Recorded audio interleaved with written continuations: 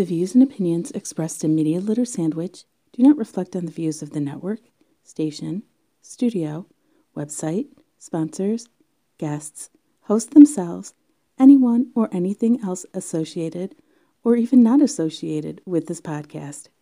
Maybe not even the person that said them. In other words, do your own research and do not sue anyone over what is said on this show.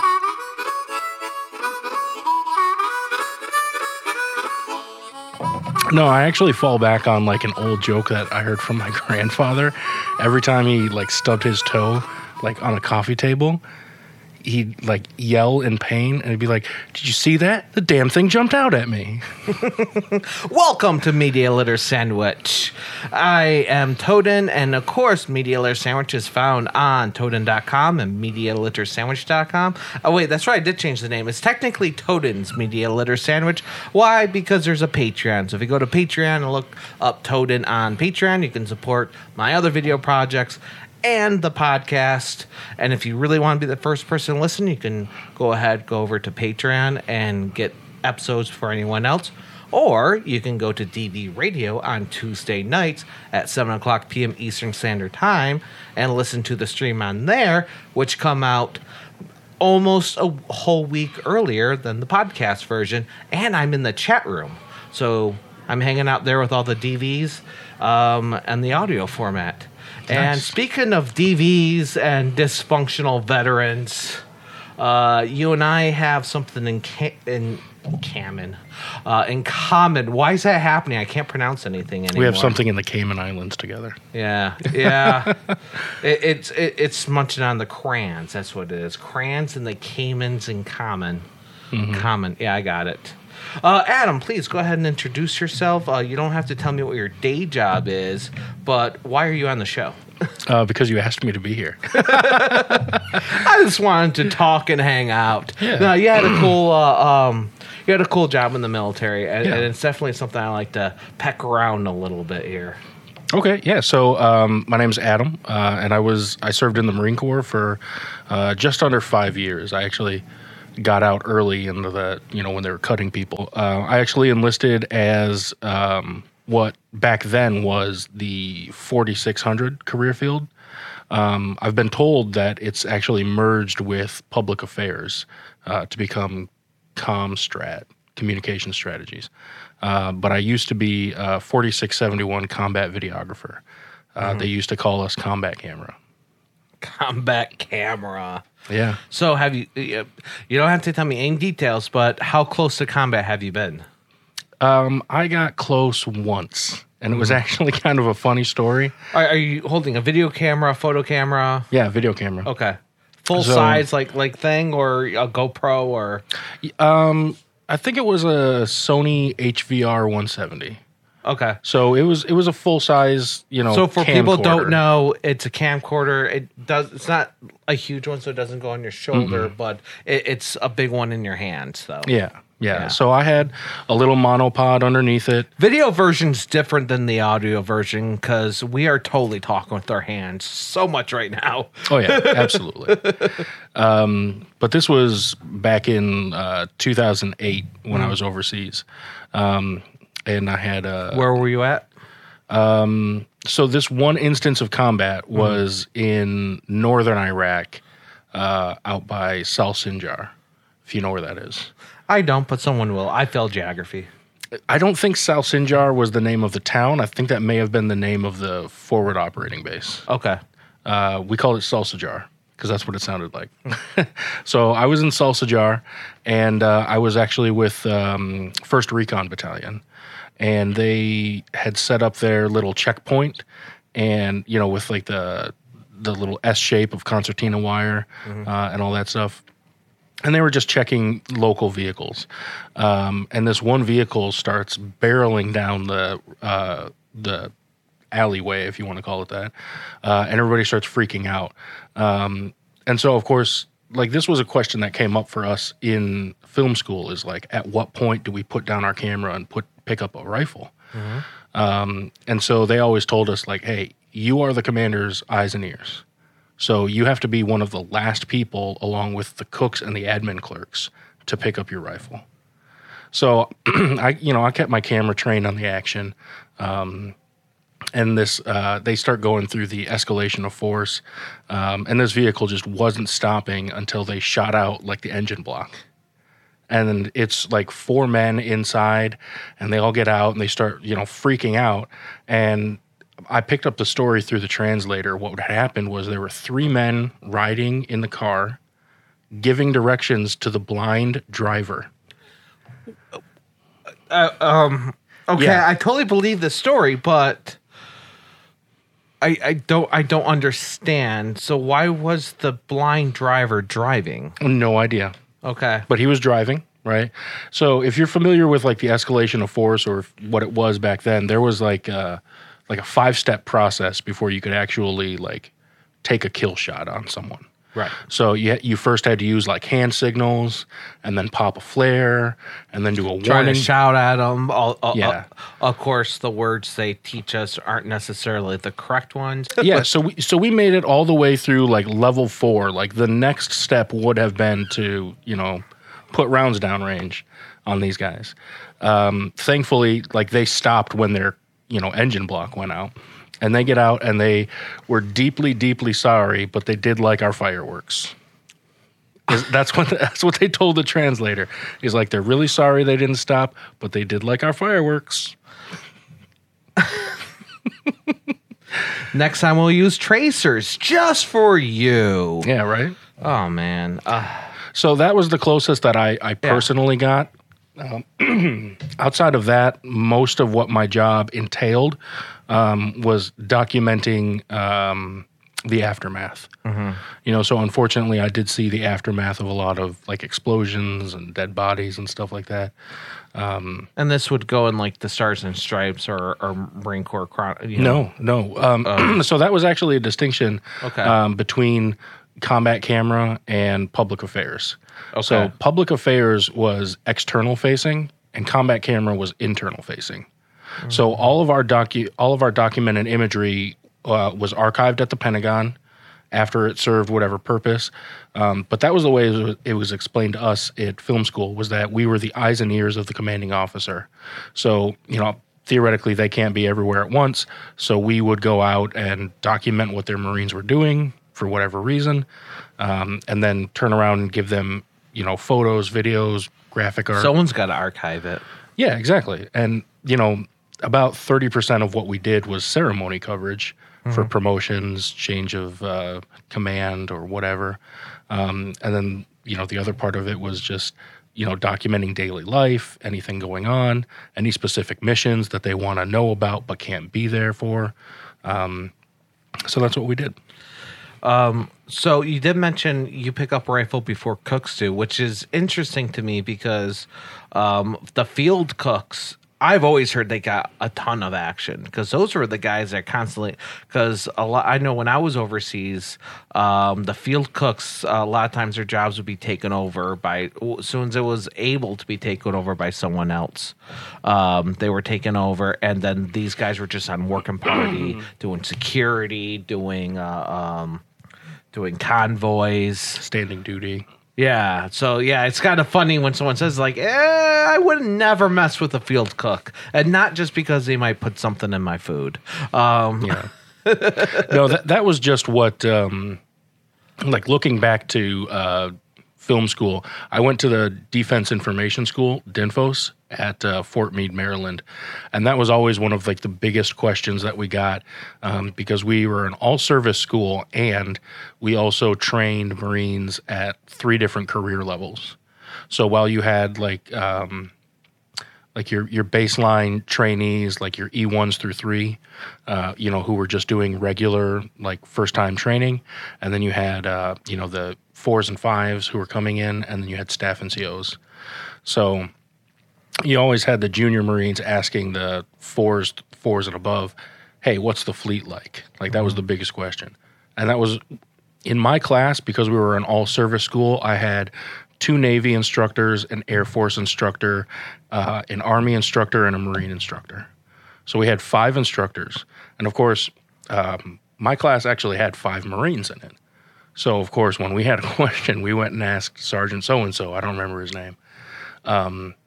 And that was one of the questions is like, hey, at what point, because our training's a little bit differently than the other branches, at what point do we put down our camera and pick up a rifle?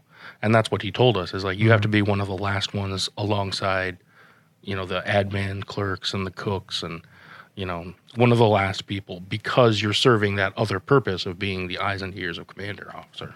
So after the Marine Corps, did you do camera work afterwards? Yes and no. I came back to Michigan, and that's where I met my... For those that don't know, yes, we're in Detroit, Michigan, filming at the wonderful Foundation Studio in the Foundation Hotel in downtown Detroit. And I could see TCF Center right through a big window that you cannot see. TCF Center, of course, is formerly known as Scoba Hall. Hashtag not sponsored. Hashtag not sponsored. But it's okay if you want to offer like sponsorship, like we'll take it. Absolutely. I need it. And if you yourself can't afford to sponsor, you can always go over to Patreon, or you know what? The biggest help is always just sharing. That's the biggest help is always just sharing the podcast, sharing the video, sharing the information, telling people where you got it from. That's always the biggest help. Yeah, absolutely. So once I got out, and I met my wife, we were just dating at the time. Well, I eventually, I didn't take leave. Like I hardly took any leave in 4.5 years in the Marine Corps. Because you could sell it back. Which is exactly what I did. But, that takes time. So it wasn't until like a year after I got out that I got this like giant paycheck from the government. And I went out and bought her engagement ring. That's what I spent my money on. So once we got engaged and started saving up for a wedding, I reached a point where I just wasn't happy doing whatever it was I was doing at the time. I don't even remember. But she was like, hey, why don't you do something you really like? So after we got married, I went to film school. No, actually, I graduated right before we got married. A little lost on my own timeline. Right, yeah. But it happens. I went to film school at the Motion Picture Institute here in Michigan. Great school. I really loved it, especially because I learn by doing, and that's how they teach is with hands-on education on set. So again, not sponsored, but if you're interested in film school, highly recommend the Motion Picture Institute. Absolutely. I've had other people on that went there, and I've definitely worked with people that went there. It's really cool. But yeah, it's a good place. Not a university, but it's a good film school. It takes about a year. Students that went there, and then afterwards went to university where I was teaching.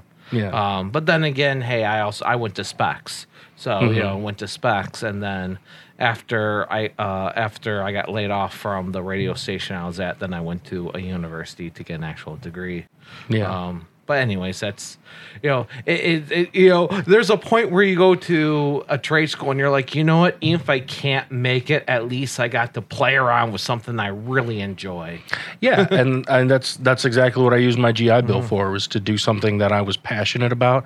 I got to, learn how to tell the stories I wanted to tell rather than just documenting someone else's stories.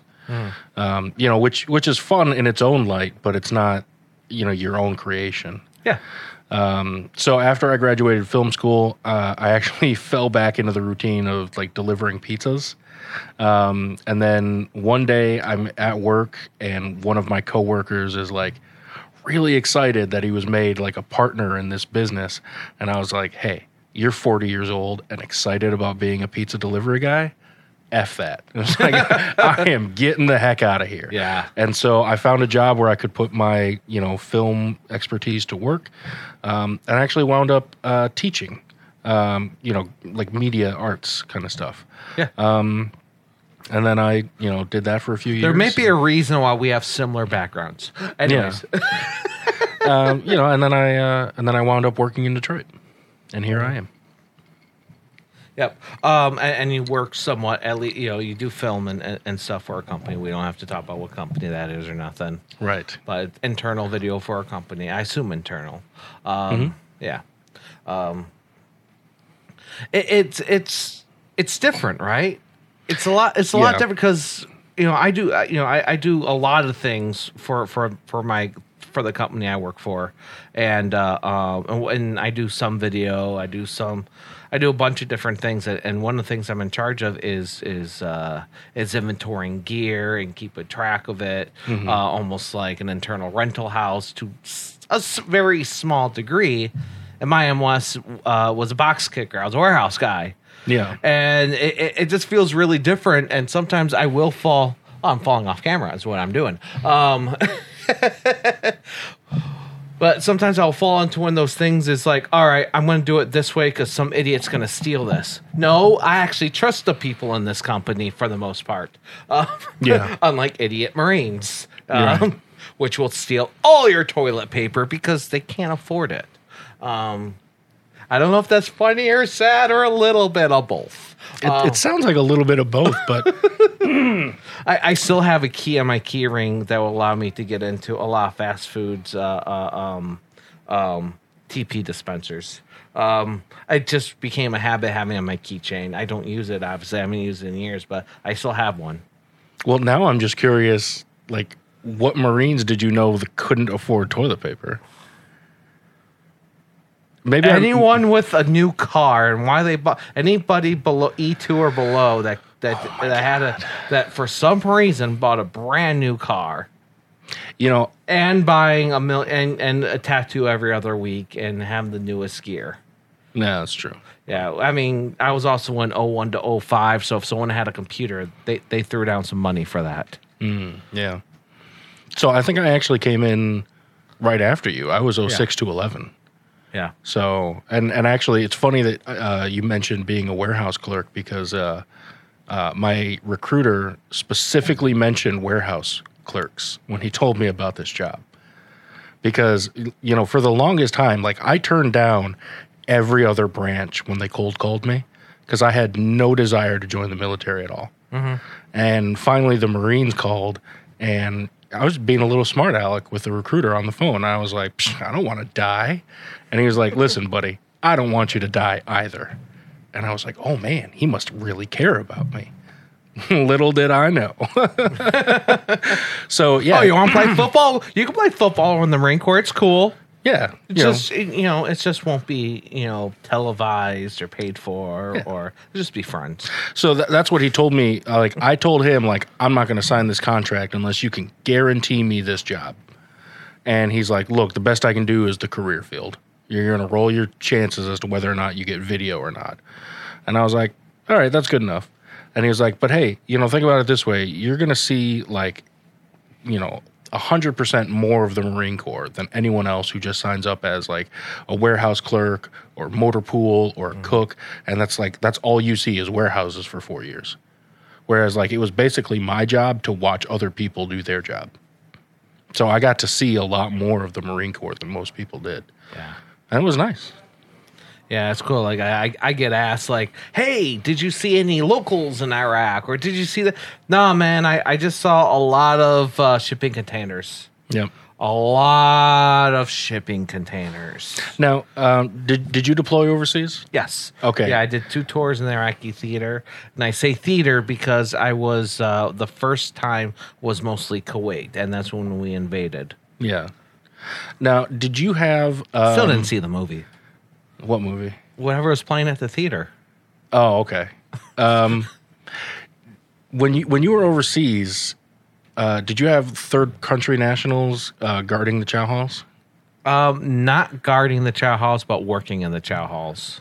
Okay, because when we were over there, like from 06 to 11, God, I don't remember where they were from. Some African country. I don't remember which one. But they had this word, jumbo. Okay. Yeah, and it was sort of like the Hawaiian aloha. It was just sort of like a general hello. But, that was sort of like the joke is you would walk up to the chow hall and just yell, Jumbo! And they'd get really excited about it that we knew that word. And so they'd be like, Jumbo, sir! Jumbo! So were they serving food or were they guarding it? They were guarding. They were like standing out in like Desert Storm era camouflage with AK-47s and Okay. They were just guarding the chow hall Different time before I got there. Yeah. after you got there. After, excuse me. Yeah. After I came and gone. Yeah. Yeah. I was actually in a different situation because, like, when I first got to Camp Pendleton, where I was stationed, I was with 1st MLG, 1st Marine Logistics Group. And when it came time for the West Coast to deploy, I got sort of transferred PTAD orders over to 1 MEF forward. Okay. So I went with the expeditionary, like, headquarters element, and our unit was like a hodgepodge. We had 2 guys from division, 2 guys from the air wing, at least 1 person from it was me. I was the guy from the logistics group, and that was it. Yeah, we. So you were attached to logistics? Yeah. So after like your whole like as a working party, or like that was where your core command went? That's where my core command was. Huh. So I after I went to Dinfos in Maryland, then I got my orders to Camp Pendleton. I was with CLR 17. Okay, I'm just curious. What company would you be in logistics? Like what? I mean, I know this is going back ways. I mean, when I was in MLG was still called FSSG. So, and I was in 2nd FSSG. That's why I'm curious. Like, it was like no matter what battalion I was in, I'd be in an S4. Like, so what battalion is that in? Like, I don't even know. You know what? Honestly, I don't even know either. I'm not sure if I ever knew. I just knew that I was with. Well, were you with other like combat videographers, or are you by yourself? Yeah. So, Yeah. So my unit, my first unit, I was with 1st MLG, and we had a gunnery sergeant as our staff NCO. We had 2 corporals, a sergeant, and 2 lance corporals. Mm-hmm. And the unit grew and shrank as people came and went. And then when it came time to deploy, I went over to 1 MEF, and the headquarters you were in element. comm, weren't you? Like communications group? Were you attached to like communications group or? Okay, so CLR 17 had a communications battalion, but we were not under their command. I'm just trying to figure out where like, I don't where would know. these guys be hiding out? I don't know, because like at every other unit, Mm-hmm. the combat camera was part of. I think it was S1. That makes sense. Like the admin thing, when I never see it. The Yeah. only people I see from S1 are the people signing my leave papers. Yeah. So So I think we were S1, but don't quote me on that. I don't know.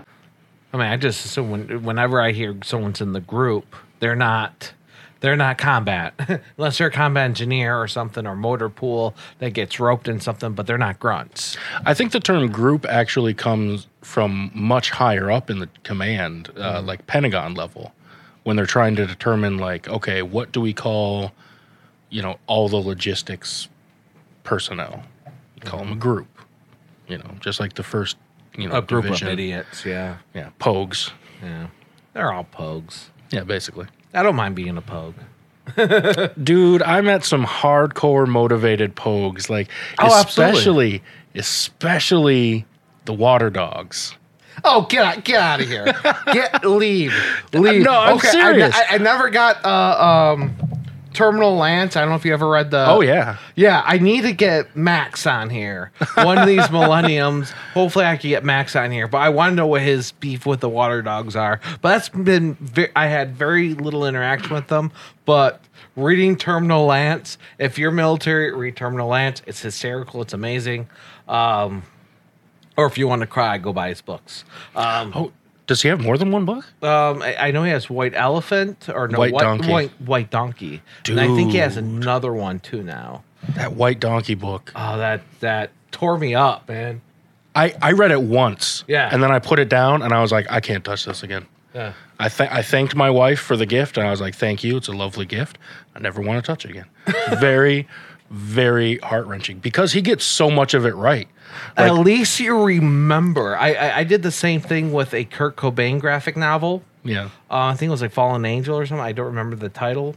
And all I remember was that I very much enjoyed it. And when I was packing up my apartment, my girlfriend was going through stuff. It's like, oh, what's this? Like, oh, I just remember it being very, very good. So she read it, and then she comes out just bawling. Like, how did you suggest this to me? You know, just bawling her eyes out. Like, that's right, it is really sad.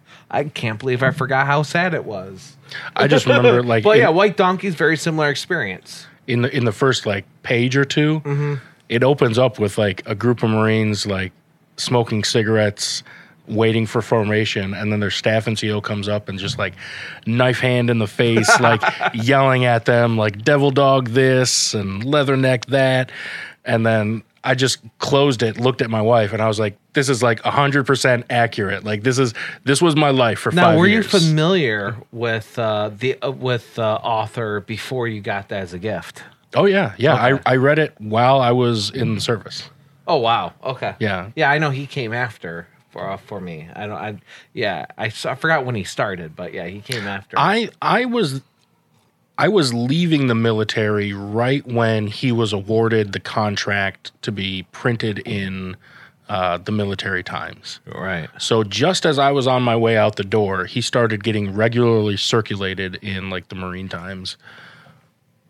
So you could go to the PX, pick up a local copy, and then, you know, turn to page 37 for the Terminal Lance copy. That's awesome. Yeah. Okay, so we're way off topic. Way off topic. Oh, it's more fun topic though. Did you do any news stuff after you got out? New stuff? Yeah. You ever try to work for the news? I interviewed for a sports broadcasting cameraman position, and I didn't get the job because part of the interview process was like a test about like sports knowledge and stuff like that. And if it's not like American football, I don't know it. They wanted a fan. I don't know that they wanted a fan so much as they wanted someone who knew like what it was if the sportscaster said like, hey, there's a 3-point foul or something like that. So that you know instinctively like where to point the camera. That makes sense. Which I did not. I would just say, am I going to hear the sportscaster in my ear? Who am I listening to, the sportcaster or my director? I don't know. I didn't get the job.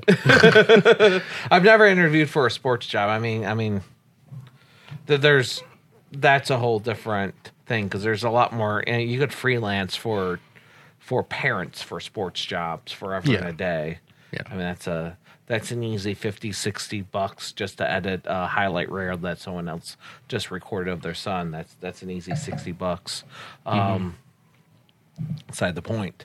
And it's also an easy $50 to just start recording games for archive footage. But then again, it's only $50 with your own camera and stuff.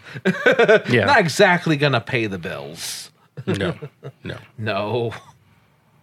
But then again, if you have the extra time, you know, who knows? Mm-hmm. Yeah, so I never did anything exclusively with the news.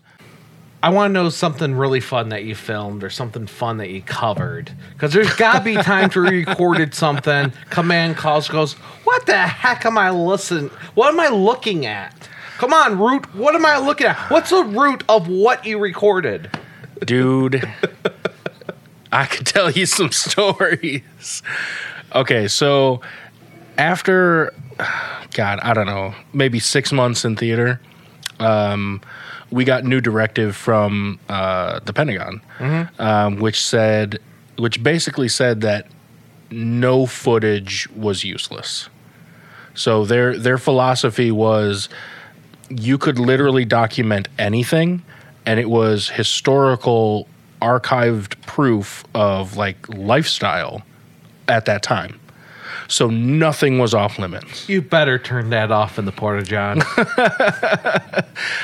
I don't know. I mean, so I'm sure somebody did, but it wasn't me. So I remember, I took that to a T. And when I came back to the garrison, I remember I went out to the field with somebody, I don't remember where, and I just propped up my camera like on a tripod, and I started asking Marines. I was like, hey, why'd you join the Marine Corps? Because, that's the one question that everyone's going to have an answer to. Yeah, and I was told at some point while in boot camp, have an answer to this question and have an answer to this question. Because I was actually interviewed. Maybe, I don't know if that everyone got that, but I was actually interviewed by more than one reporter while I was in the Marine Corps. I was in boot camp, or while I was in boot camp. I was in boot camp during 9/11. So I actually, that was actually my first official day of training, actually. Nice. Was 9/11/01. So we got interviewed a couple times by different publications. So that was something the drill instructors kind of pulled aside and like, okay, I'm putting down my drill instructor hat. Let me give you some real talk. Some real talk about what's about to happen. Yeah. So I remember vividly, I asked this guy, I don't remember his name, but I remember he referred to himself in the third person as Kmart. I'm not kidding. Well, he's out of business. Yeah. So I asked him this question. I was like, hey, dude, why'd you join the Marine Corps? And he was like, I was just sitting at home one day, and I said to myself, Kmart, you haven't had enough bad experiences in your life. Why don't you go join the Marine Corps? And everyone around us just starts cracking up. It was like, yeah, that's about right. Yeah. I think my answer for non-journalists was, and it still is, I had nothing better else going on at the time. Which people usually, which I did say to a journalist once, and they were like, "Thank you for your honesty." So I'll do you one better. Yeah. My non-journalist answer, I was trying to impress a girl. Yeah.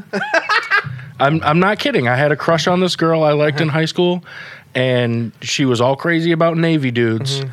And I didn't want to join the Navy, so I was like, I'll do you one better. I'll join the Marine Corps. Never even crossed my mind that by joining the Marine Corps, I was guaranteed to never see her again. Not even... Nope.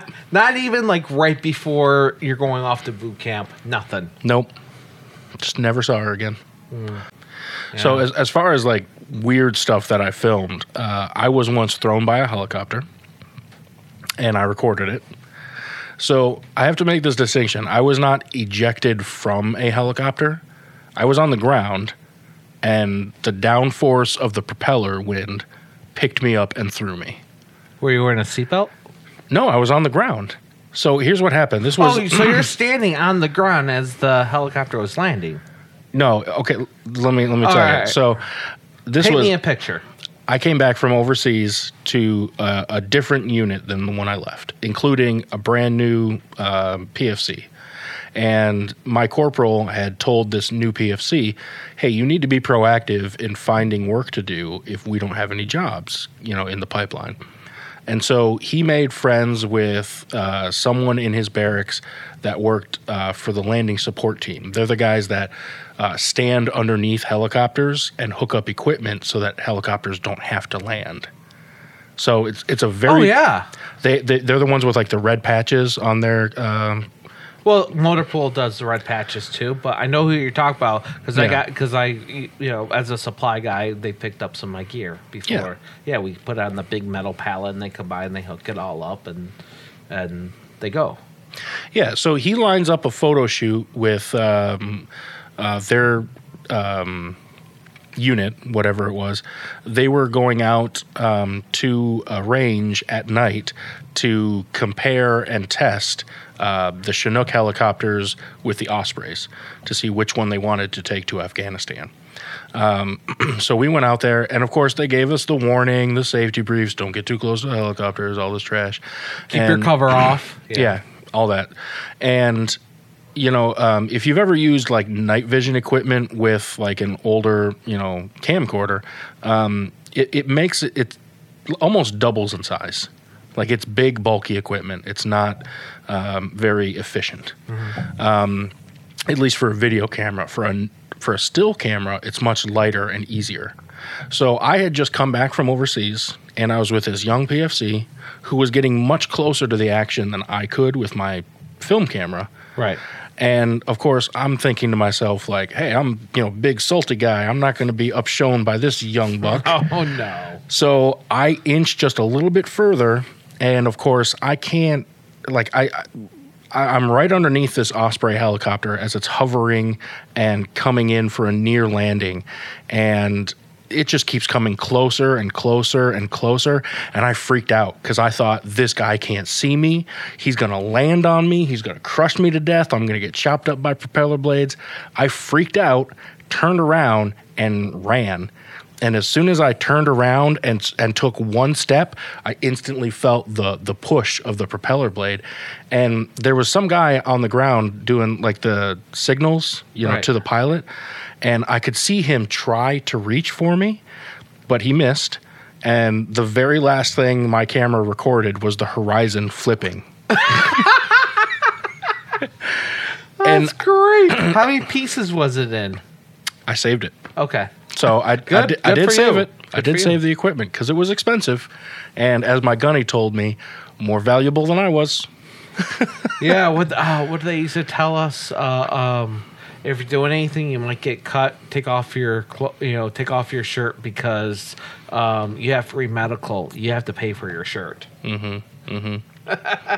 So I remember, like, I got a few days of like convalescent leave, or whatever they call it for injuring yourself, stupid leave.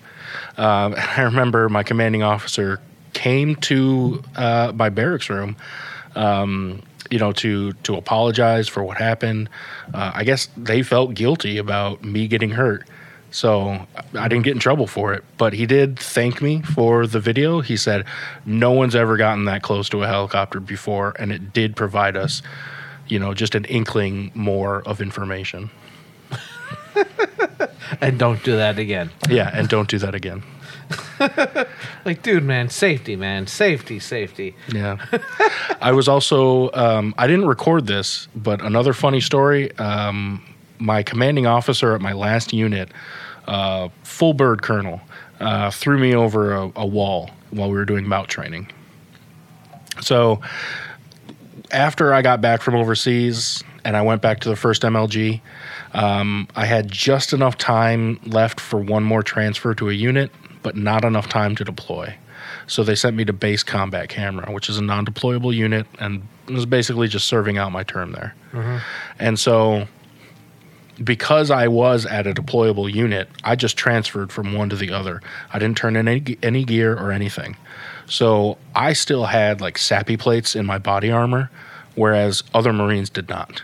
Huh. So, I had like 120 pounds of gear on compared to some other guys who had like 75, 80. You knew you could took those SAPI plates out. No one pointed that out to me. And I know it seems I was know in it there seems during the stupid. uniform change, so like I learned all about the SAPI plates, and then overseas we were actually like the deployment ISA. So if you had an issue, so we had all the extra stuff. So I know someone that has amazing paintball pads, but that's beside the point. Yeah. So I Why was, do you need SAPI plates for paintball? Why not? because paintballs hurt too. So there I was in Mount Town, full combat gear, SAPI plates and everything. Okay, so for people that don't know, just real quick, SAPI plates are these big heavy metal plates that go inside like their vests. They're not bulletproof vests or nothing like that. They're just there to protect you if you get thrown around while in a vehicle. Well, and then you put the SAPI plates in, which can stop a bullet. So they're big heavy metal, not metal, but they're Woven ballistic, Kevlar? whatever things that you put inside your thing. That's why, anyways, they make your flak jacket a little more bulletproof. Anyways. Yeah, big and heavy things, Yeah. bulletproof. So we were doing MOUT training, military operations in urban terrain, for a non-deployable unit. I don't know why. Because they're bored. Pretty much. Yeah, pretty much. Yeah. So we were practicing bounding over walls, right? And of course, being combat camera, we were there to not only go through the training, but also document it for the commanding officer who was there. I don't know. It was a big mistake.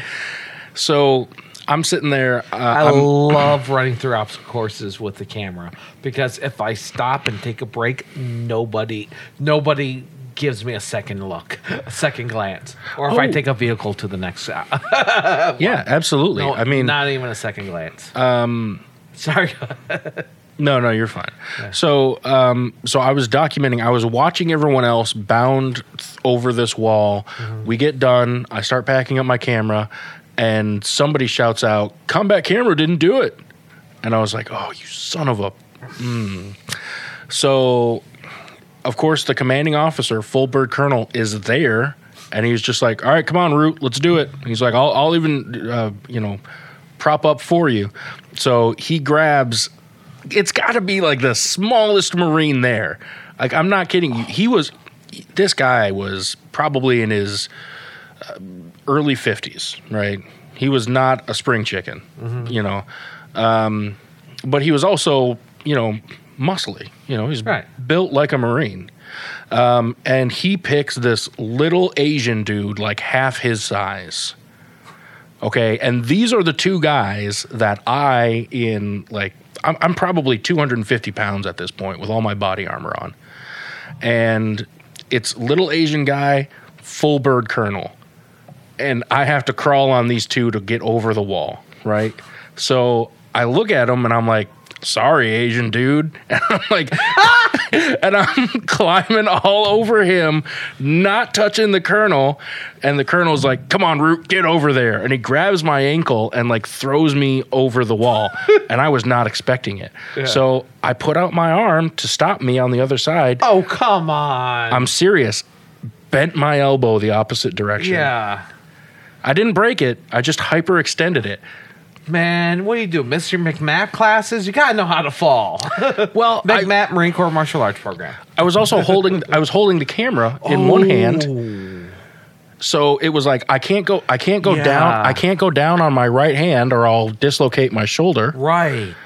So, and I can't go down on my face because that's the moneymaker. So I put my left arm out and hyperextended my elbow. And they just took me to the naval hospital, knocked me out, and snapped it back in place. At least they knocked you out. That was nice of them. Yeah.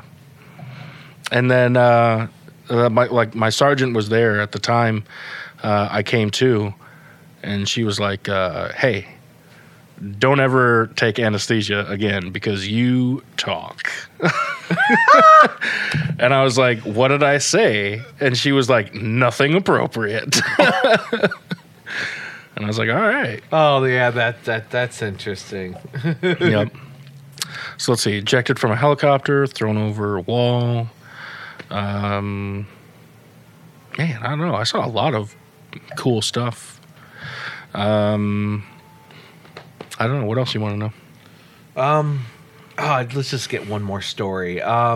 You ever work with any other military, any international? Yes. Okay. Yes. So because we were with a headquarters element, we did work with military personnel from other countries. Mm-hmm. And I remember specifically there was this one British guy. Please say he's Scottish. The Scottish were the most fun. No, English. Okay. English. Okay, because all my crazy stories stem from the Scottish. No, he was actual English. I don't remember where he said he was from. But I just remember, and this was actually coming back. So once we came back and they sat us down for like a 3-hour brief about basically what's changed while you were gone, right? And one of the new laws enacted was in regards to DWIs. Like you could be charged with driving under the influence of anything that impaired your ability to drive. Yep. And the British guy pipes up and I'm sorry, I'm horrible with accents, but he says something to the effect of, he's like, "So you mean to tell me that if I were diabetic and I ate a box of donuts, I could be charged with driving under the influence of donuts?" And the Marine was like, "Yeah, I guess." Yeah. And his response was like, "Why did we let you become your own country?" That's fantastic. Because Yeah. you couldn't stop us. Yeah, because you couldn't stop us. That's why. Because we made the donuts. Yeah. I don't know where donuts come from. Italian, maybe? I don't know. I'm not Googling that. This Someone else could has been the comment. history of donuts with Adam and Scotty. And if you ever want to buy your supplies to make your own donuts and you're forced to shop on Amazon, I know a lot of people don't like to shop on Amazon, but if you do, or if you have to buy something on Amazon, use Smiled on Amazon.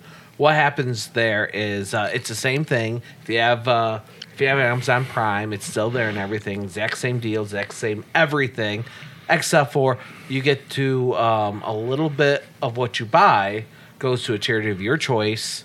And, of course, here at Media Layer Sandwich, we're on DV Radio. So, of course, we support their charity of the DV Farm, which, if you don't know anything about DV Farm, go ahead, go look it up. It's a fantastic charity. It's a rehabilitation and homeless shelter. Very limited beds. Nice. But it's for the people that the normal rehabilitation programs, it's for the people the VA don't want to send through no more. That's the people they want. Okay.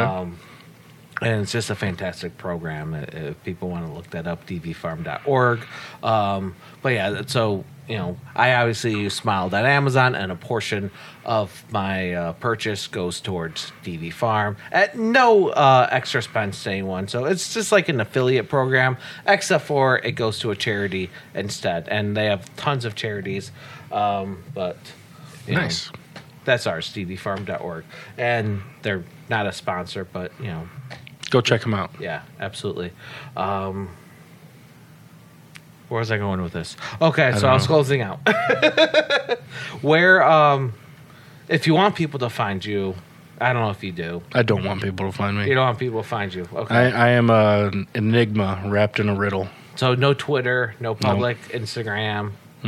Really? So No. you don't. All your creations are your own now. Yeah. Okay.